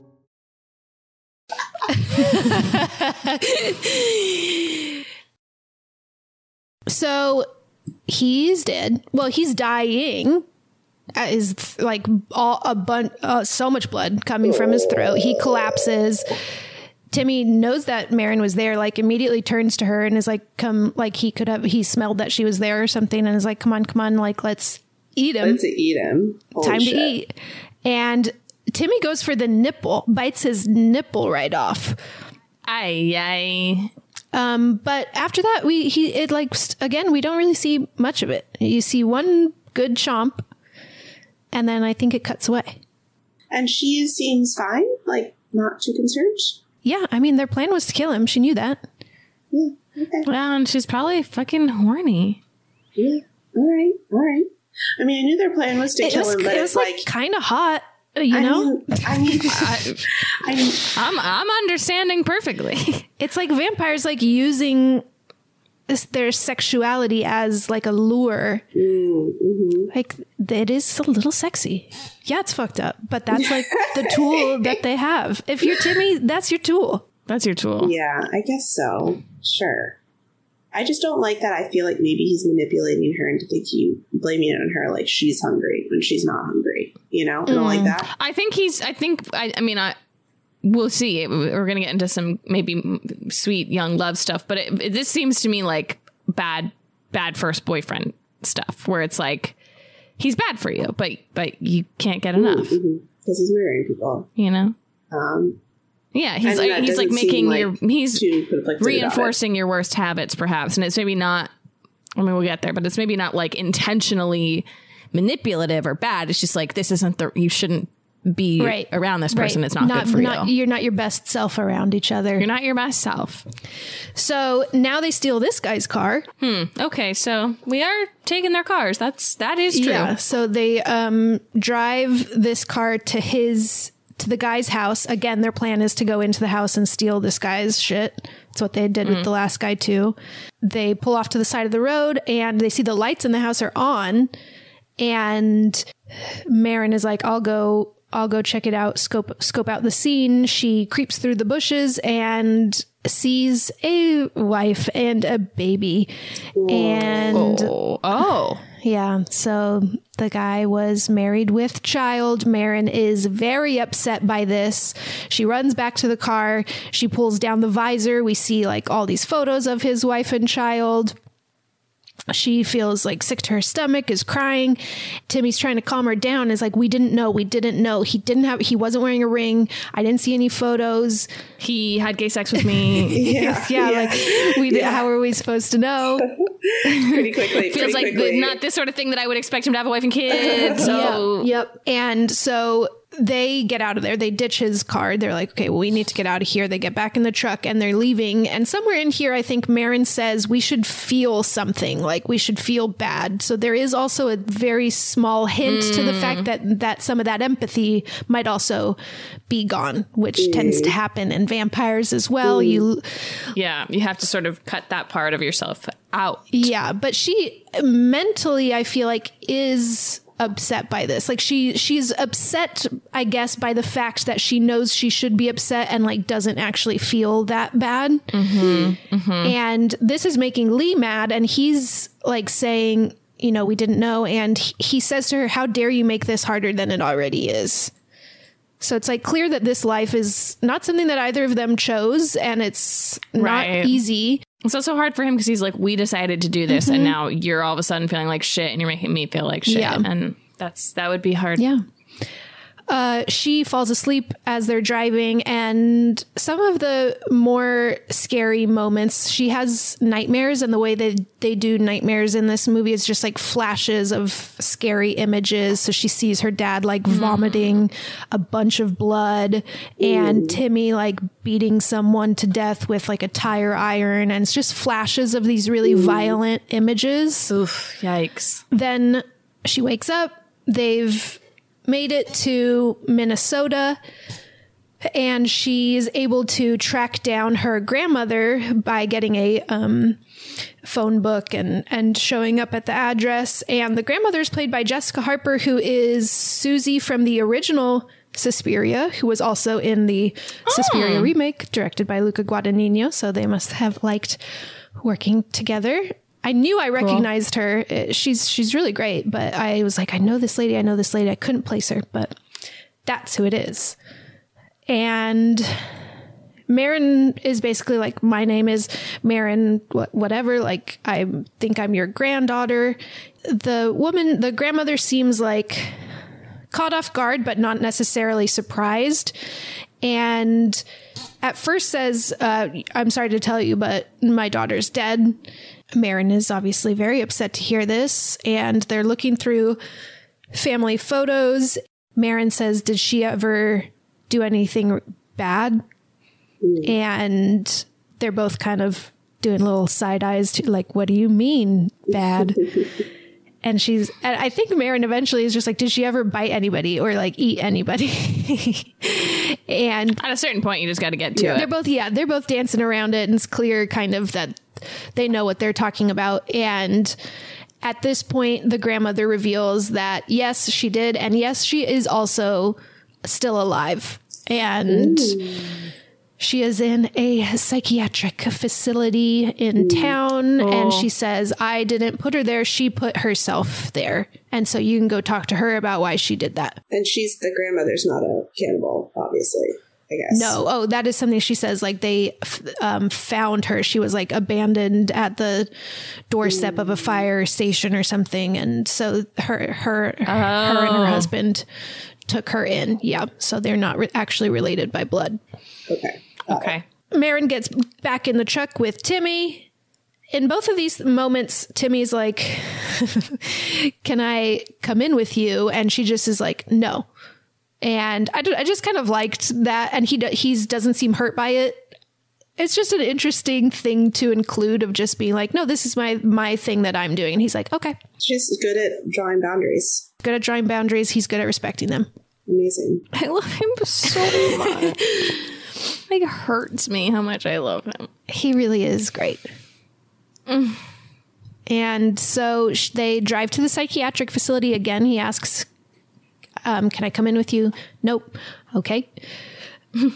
And she goes in and she is led to the room that her mother is in. And the nurse is saying, or she asks the nurse if her mother is dangerous. And she says she hasn't been dangerous in years. Like she used to be, but that's behind her now. Perhaps the same rings true of like the less, if you can keep yourself from doing it, perhaps you will need to do it less.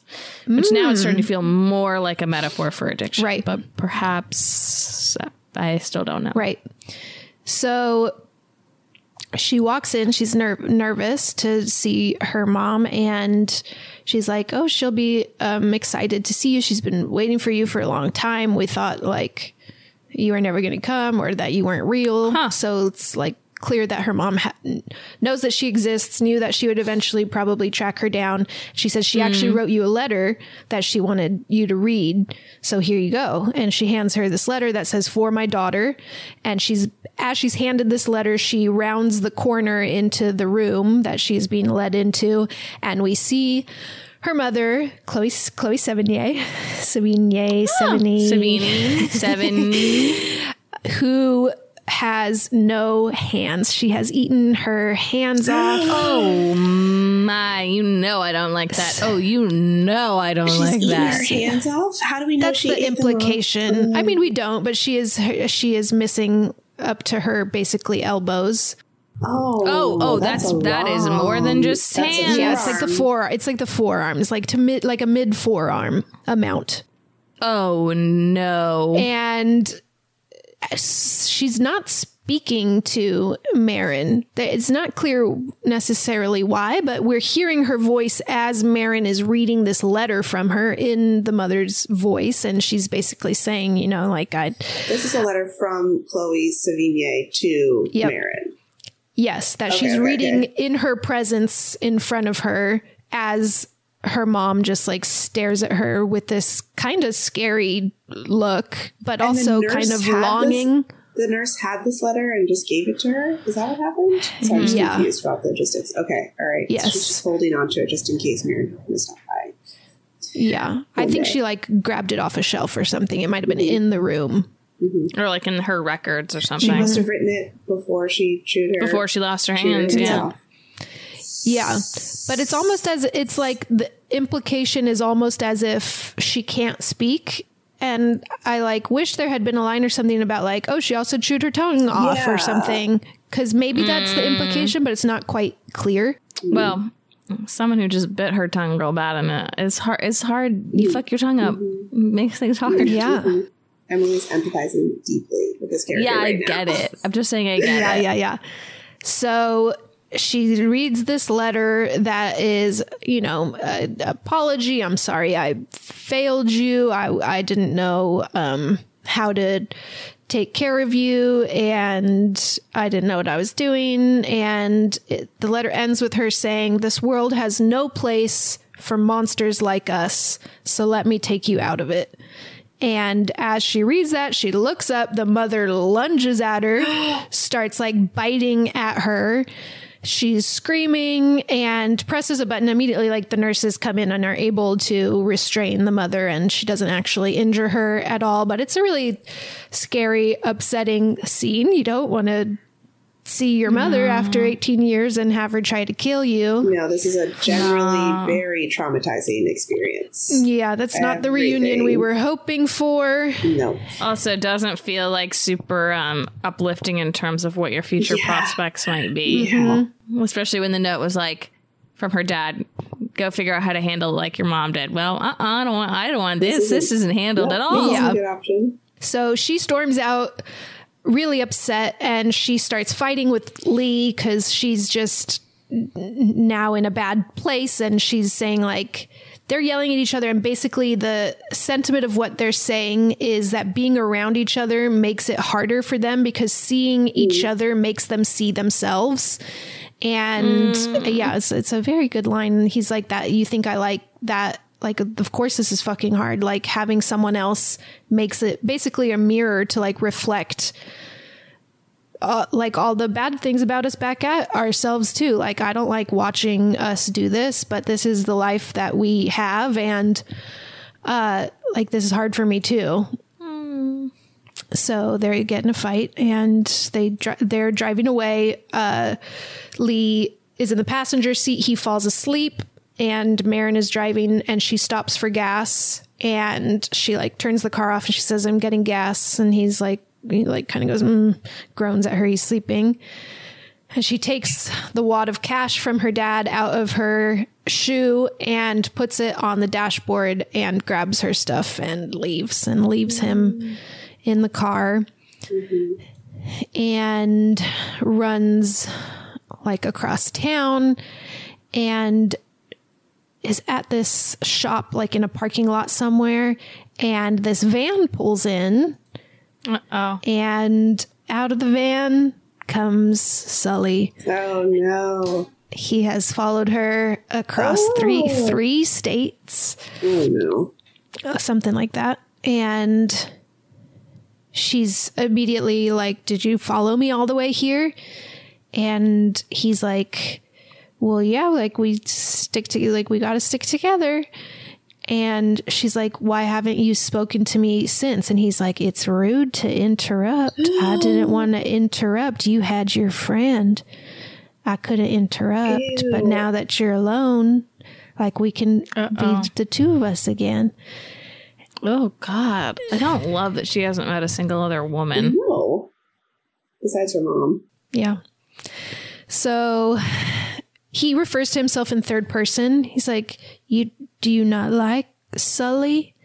And she says, why do you keep calling yourself Sully? And he like looks at her in the eyes and says, do you not like me? And it's like so scary. Oh God. And we're confused because this is the BFG. This is the guy. Yeah. We're very confused. This is the guy in that one very sweet golf movie that I told you guys to watch. What's that movie? Oh my God, called? I still have to watch it. I don't remember, but I gotta watch The Phantom of the Open. He's so sweet in it. I've only ever seen him be like the sweetest man. And he can be scary. He's a talented actor. So you better believe he can be scary. He's a talented actor. And he says something in here like that he's old enough to be her father. And she says, is that what this is? And he like doesn't like that. She like keeps trying to get clarity on her. Like, are you trying to fuck me or are you trying to like be my dad? Like what? Like your vibe is so scary. Like, yeah, I would want some clarity on that question. And every time she presses on it, he gets mad and sidesteps the question and then like throws a little tantrum about something. And eventually she says, you know, I don't think like I don't want to go with you. I don't feel safe with you. Mm-hmm. And he like gets right up in her face and says, fine, you fucking cunt, and like screams at her and then like storms off to his van. And before he drives off, he is like cowering, not making eye contact with her anymore. And he says, I dried off in front of you. I've never done that with anybody. Meaning like after they ate together, he like was naked, not naked, but like in his underwear, cleaning off around her. Oh God. Yep. Ew. Okay. And he drives off. Okay. So then a couple months go by and she's back in whatever state Lee is from, because she's waiting outside a store and she sees Kayla, his sister, and calls out to her. It's like clear, like enough time has passed. She misses him and is trying to find him again. And she's talking with Kayla and she's like, oh, I think he came back here. Like he's been here and I think he came back here hoping that you'd come back here too. I think he misses you. And like when that thing happened with our dad, like he hasn't been the same since then. But like it seemed like you were good for him. Tell us, Kayla, tell us. Marin is like, what happened? He never told me. And she's like, oh my God, he never told you. Let me tell you this huge, I can't imagine why he wouldn't have. Family trauma. Let me tell you it. No big deal. And she tells him that her dad was really drunk one night and punched her. And Lee saw, and Lee came and punched the dad. Dad punched him, was like beating up on both of them. And Lee told Kayla to run to the to like the police station. So Kayla left. And when they got back, the dad was gone. Lee was covered in blood. And they took Lee to the police station because they assumed that he killed him. And they tested the blood and all of the blood was Lee's. And so he did not go to jail, and the dad's car was gone. And he said he left. But Marin is suspicious of this exact retelling of this story, thinks there's more to it that Kayla does not know, obviously. Ooh, eating your own dad would not be good. Yeah. It's a tough moment. That would change you. Yeah, I think so. After she hears this, she goes and tracks down Lee back by the little lake that they were at earlier. And they have a nice reunion. They're kissing. They like go swimming in the lake. We just get kind of montagey images of them reuniting. And they're like sitting now on this like very beautiful plains. Like it's just no building in any direction that you can see. It's just big wide open space. They're sitting and talking, and this is where we get his version of the story of his dad. She asks him about it, and he says I think he says that his dad bit him first. So maybe his dad also had it. Mm-hmm. And he knocked him out with something heavy, like hit him in the head with something heavy, knocked him out, dragged him into his car, into the barn, and left him there for the 3 days that he was in jail. And so I guess, yeah, the blood was his blood because his dad had bitten him, then was in jail. And then he came back and ate him, I think. And she says, like, what did you do? And he goes, I ate him right up. Oh my God. Oh my God. And like, this is obviously like a very vulnerable moment for him. Clear. He's never told anybody this story before. They're like holding each other. She's like, looks like she feels like very honored to like be able to be this close with him and him to be this honest. And they're like holding each other. And this is where he says, like, or she says, how did it feel? And he says, it felt amazing. Like, it felt so good. So good. He's crying all during this. Like, it's very emotional for him. And she's crying. Ugh, what an actor. Oh my God, it's so good. And he looks at her and he says, you don't think I'm bad? And she says, all I know is that I love you. And they kiss and they love each other. They love each other. They love each other so much. And she says, let's be normal. Let's be normal people. Let's like live life. Let's get jobs. Let's I want to be with you and I want to live a life with you. Let's figure out how to do it. And he's like, all right, let's be normal. Let's go do it. Got another little montage of them. Like everything will work. Rented an apartment. They're grocery shopping. They're checking in on the phone talking to Kayla. Hi, Kayla. Marin says hi. Everything. We're just a normal young couple, like college aged couple living together, a normal life. It's great. It's great. It's great. Marin is out running errands one day and she comes back home and is calling out to Lee. He's not there. And she walks into their bedroom and on their bed is a big leather bag suitcase that we recognize.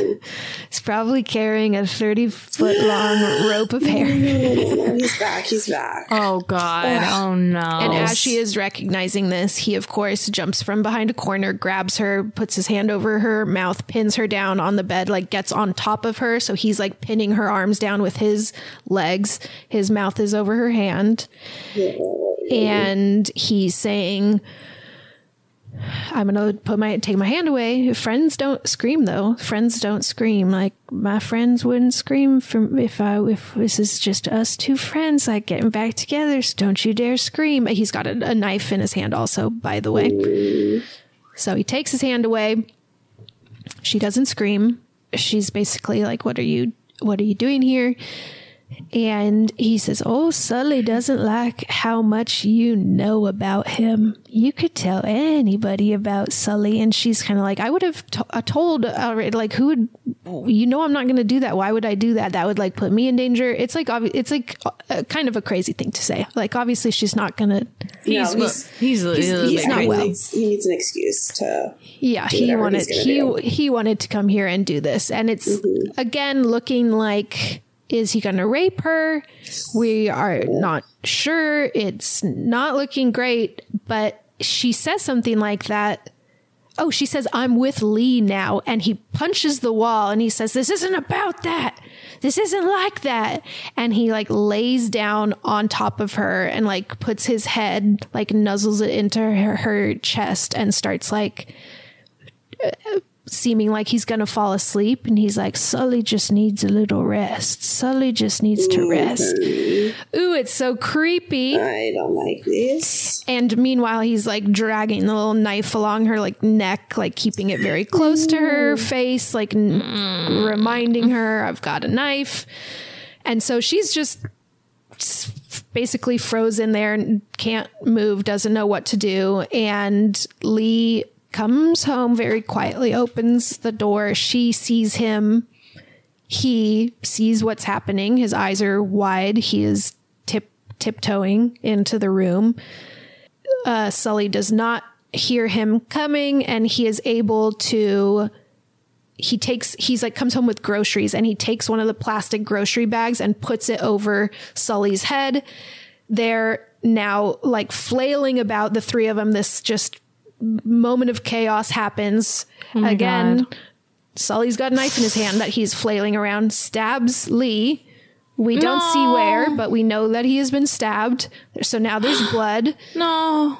Then Marin is able to get the knife out of Sully's hand, like knocks it out of his hand, and then grabs it and just stabs Sully in the chest over and over and over.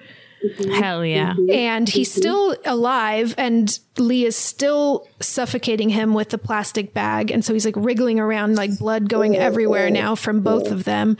And they quickly drag him into the bathtub, and Lee gets into the bathtub first and like hoists Sully on top of him. So now Lee is, because he's still strangling him like from behind.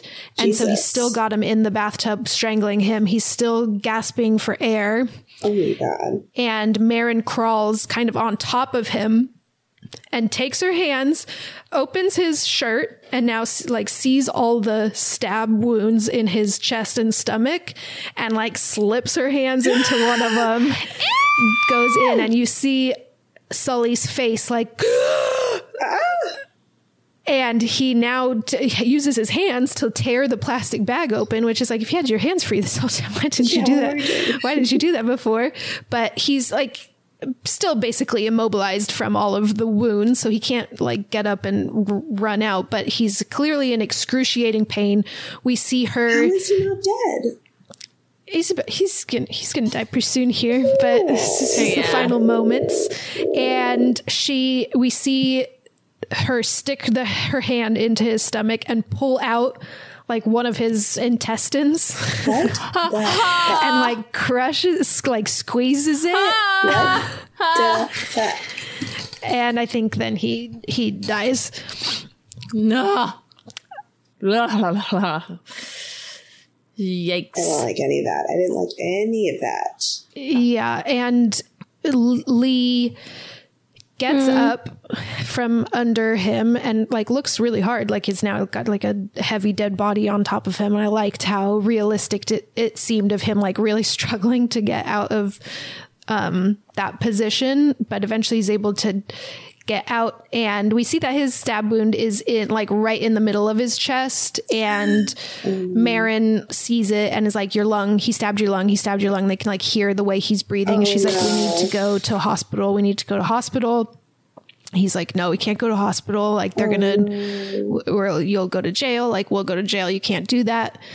And she's crying, and she sees in this like fight, they knocked over that suitcase, Sully's suitcase, and on the end of this hair rope we see Kayla's hair and like a scrunchie that Kayla had. Oh no. And so she's crying for that, and Lee sees and is like, he got Kayla. They're both crying. What the fuck? And I hate this. Wait, are you trying to tell me that this movie doesn't have a happy ending? What are you trying to say right now, Sammy? Because I was only listening because I assumed there would be a happy ending here. Yeah. It might turn around here. Okay. Yeah.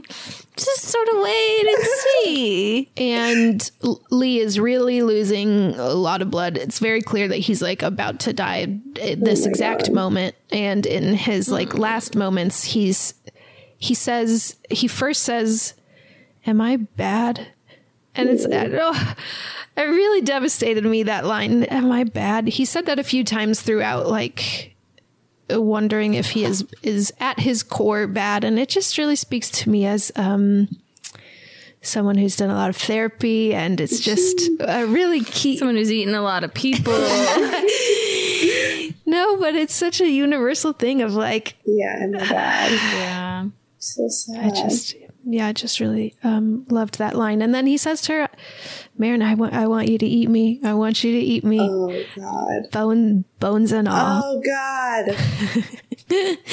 And she's crying, and then she sticks her hand into the stab wound and starts like kissing, eating it. They're like also making out in a way that like is like, are they eating each other? And for a second I thought they were like going to eat each other to death. But they're just like kissing very intensely, passionately and aggressively, to the point where I wasn't sure if there was teeth involved. And then she moves down to the stab wound and again is like kissing and also eating it and also kind of tearing it open as he's like screaming, but also crying and also like caressing her head and like giving her reassuring movements like, yes, this is what I want you to do.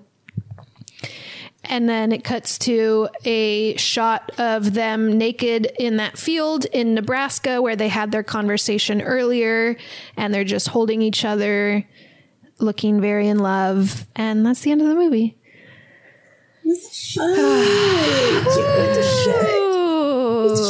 Wow. Wow. I don't want to watch that movie just because I don't want to see that sad ending. It's just sad for me. Yeah, that's tough. It is sad. There are a lot of feelings happening at once. Hunger, pain, desire. Pretty messy. Mm-hmm.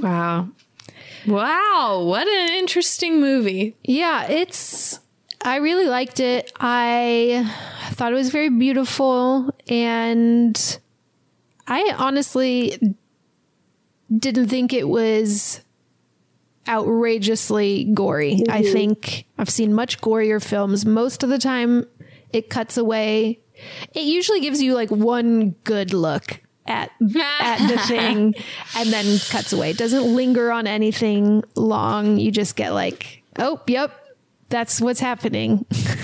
Yeah. And then it cuts away. Because it seems like the movie's not really about that so much as that is the thing that the story is told through. Yeah. If that makes, it's like, so they wouldn't be like, they're like, yeah, that's part of it, but we're trying to tell you a different story. Mm-hmm. So we're going to use that, but not like make the movie about that. Which, I mean, why would you if you've got Timmy?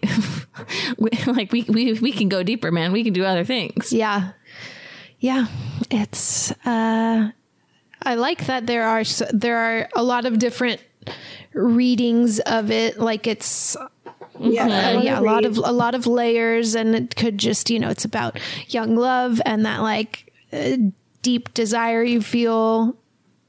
And could like be the about torture addiction, of it. could be about all sorts of things, and it just is very well made. Have you read reviews, good reviews? I want to read other people's takes on it.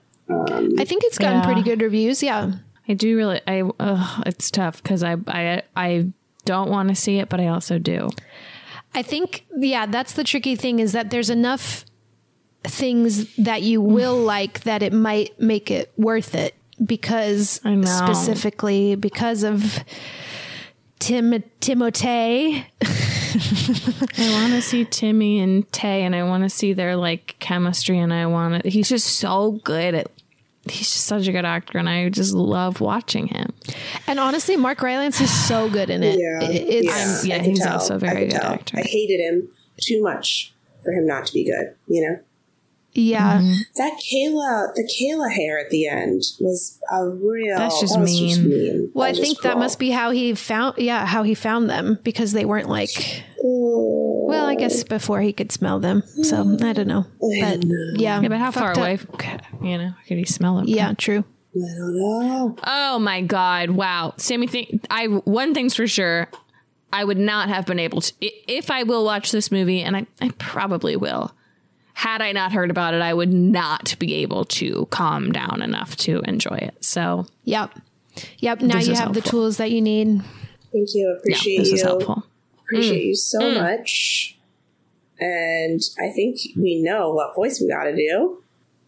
Oh, I think we know. I mean, Sammy, you literally have it in the bag. From all of us here at Too Scary Didn't Watch. Wow. Wow. Wow. It's a 3-syllable word now. Wow. Wow. Wow.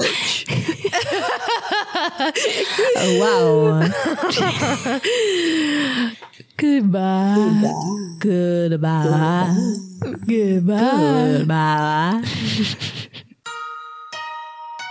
Hi, everybody. Thank you so much for listening to another episode of Too Scary Didn't Watch.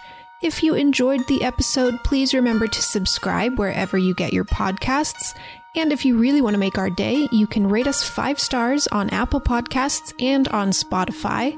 You can also follow us on social media at TSDW Podcast. We are on Instagram and Twitter. And if you want even more content, you can become a patron at patreon.com/TSDW Podcast. We will be back next week with a regular episode. We love you a lot. Bye. That was a HeadGum podcast.